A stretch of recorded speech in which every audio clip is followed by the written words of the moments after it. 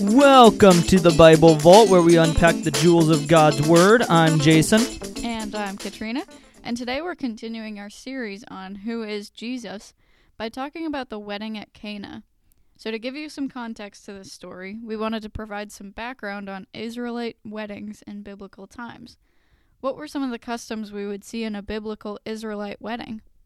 Though my research into more modern Jewish weddings turned up some changes, it largely corroborated what the study Bible had in an insert on family life in Israel.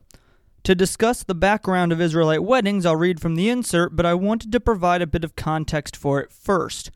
The insert is speaking about the time of the patriarchs, which would be during the time of Abraham, Isaac, Jacob, and it would span roughly 200 years from 2100 BC to 1900 BC. However, there is evidence provided in the Gospels that many of these traditions continued into Jesus' time, and this evidence is cited in the insert, so as I come to them in the reading, I'll be sure to mention those references. The insert reads, "Marriage, the foundation of family in all cultures, appears quite different in the Bible than it does for people today. Western marriage customs owe more to ancient Rome than to ancient Israel. For example, June, named after Juno, the Roman queen of heaven and goddess of femininity and marriage, was for the Romans the most popular month for marriages. The exchange of rings is not biblical but Roman. When a young woman and her family accepted a man's offer of marriage, she would receive gifts and a ring for the third finger of her left hand. Joining of the right hands and kissing go back to the Romans, not the Bible. Even holding marriage ceremonies in a place of worship with the exchange of vows goes back to Rome and not to biblical customs. Parents almost always arranged marriages in ancient Israel, as Abraham arranged the marriage of Isaac in Genesis 24. When Isaac's son Jacob left home, Isaac emphasized the importance of marrying within his own clan or tribe. Quote, "You must not take a wife from the Canaanite women. Take as your wife one of the daughters of Laban, your mother's brother," from Genesis 28, 1-2. Isaac intentionally sent Jacob to seek a wife among his first cousins. Although we might find the practice of arranged marriages odd or even cold, in fact, such marriages often lead to love. This is what could be expected, since loving parents would choose the best spouse for their child. In Isaac's case, we read, "Rebekah became his wife, and he loved her," in Genesis 24:67. Love came after the marriage. Courtship or marriage on the basis of love was not part of normal life at the time of the patriarchs. Parents from different families did not leave boys and girls alone together. However, young people might meet in the early morning or late afternoon when girls went to the village well to get water for their families. For example, Jacob met Rachel at the well. Although many of the patriarchs married late in life, it was common for people to marry in their mid-teens. The contract of marriage or betrothal was as binding as marriage itself. Once the families agreed on that commitment, the couple was considered married. The New Testament story of Joseph and Mary provides an example of this. Although they were only pledged to be married, Joseph would have had to, quote, divorce Mary to break off the relationship in Matthew chapter 1. Ancient Israelites also had a practice called mohar, that is, a price paid to the bride's father to compensate him for the loss of his daughter. A common fee was 50 silver shekels. But in some cases, the mohar was not paid in money. For example, Jacob exchanged 14 years of labor to obtain Leah and Rachel from their father Laban. On occasion, the bride would receive some of the mohar as a gift from her parents. This was called the matan, or dowry. On the wedding day, the bridegroom would dress in wedding garments, and his friends would escort him to the house of the bride. The bride would come out to meet them with her friends. The Song of Solomon beautifully depicts a wedding procession and the meeting of a bride and groom, which actually is the context for Jesus' parable of the 10 virgins in Matthew chapter 25. The whole group would joyously parade to the home that the groom had prepared. Jesus used this imagery to describe his relationship to the church. Quote, "In my Father's house are many rooms. I go to prepare a place for you. If I go and prepare a place for you, I will come again and will take you to myself." And this is from John chapter 14. The Christian life is like a betrothal, and heaven will be like marriage. Whereas marriage in the patriarchal period would have been arranged by oral agreement, later in Israelite history, the fathers of the two families and the groom would sign a marriage document.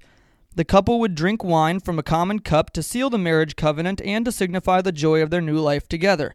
This may have taken place under a marriage canopy called the chuppah. The term occurs in Joel chapter 2, where it is translated chamber. A week-long marriage feast often followed the ceremony, for example in John chapter 2, which is what we're looking into this week, and the meals were as elaborate as the family could afford. In some of these ancient customs, we might trace present-day practices. Though customs come and go, God's ideal remains constant. Based on the creation and union of Adam and Eve in Eden, the essence of marriage remains the same. It is a commitment wherein a man and a woman become one in Genesis chapter 2 and in Matthew chapter 19. So, how does all of that tie into the wedding at Cana? What kind of traditions do we see brought into this story? The two main points that tie in are first, the point about a week-long marriage feast, which provides the setting of the miracle, and second, the line that the meals were as elaborate as the family could afford. The second point is particularly important as to how impressive the miracle was. If the wedding was expected to be elaborate, I would imagine that everything would follow suit, especially the wine. Yet, when Jesus' wine was taken to the master of the feast, the man in charge of seeing to the physical needs of the guests, he exclaimed that was the good wine, meaning that Jesus' wine was better than even the best wine the family could afford. I think that makes sense. I mean, it sounds pretty similar to modern weddings in a way, where most family will make food and drink as best as they can. That is just so cool, though, that Jesus' wine was the best. But I guess I wouldn't really expect much less from him, as he is Jesus. What's important about Jesus being invited to the wedding, though? The Bible points out that Jesus and his family were at the wedding, starting with the mention of Mary, which suggests that Mary may have been a relative or a close friend of the family. But beyond that, it shows that Jesus was well-liked and was fun to be around. He was badly enough wanted at the wedding that the host family welcomed his disciples as well. And while there's no mention as to whether or not the family knew the disciples too, there is also no mention of how many disciples Jesus had at this point. Based on the stories, it's reasonable to assume that there were at least 6 with him. Andrew, Peter, Nathanael, and Philip from the passages immediately preceding the story of the wedding at Cana, and James and John from their connections to the story of the calling of Andrew and Peter. Though it is possible that there were even more than that. This would have increased the number of mouths to feed, yet the host family wanted Jesus at the wedding enough that they invited his disciples as though they were his extended family. As for Jesus being fun to be around, these feasts were known for having singing and dancing, and it was a week-long party. Jesus and his disciples would have partaken in the festivities, so between that and how much the family wanted him to attend, it stands to reason that he was fun and would have contributed to the festivities even without the presence of the miracle. Yeah, absolutely. You know, a great representation of the wedding feast is actually depicted in a show called The Chosen.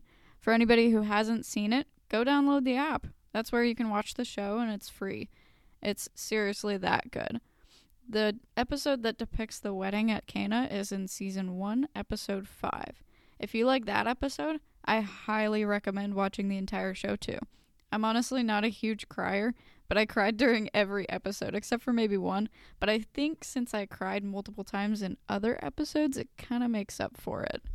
Yeah, I absolutely love The Chosen as well. I think that it does a fantastic job at depicting Jesus more in the human side, in that it actually will show him having fun, show him cracking jokes, doing things like that, and so it helps bridge some of the gap between what we tend to think of Jesus being and what he likely actually was. Yeah, I definitely agree. That's part of my favorite, or kind of one of my favorite parts of that whole entire show. Any final thoughts or anything like that? I think that just about covers it. So next episode, we will be talking about what the wedding at Cana means for us as Christians. After that, we'll continue our series on who is Jesus by talking about Jesus cleansing the temple. If you have any questions or comments, please be sure to head over to our Instagram page at the Bible Vault Podcast and shoot us a message. We'd love to hear from you. We'd also love to hear your story and learn more about our listeners, so feel free to reach out at any time for any reason. Thank you for joining us today on the Bible Vault. God bless, and we will see you next time.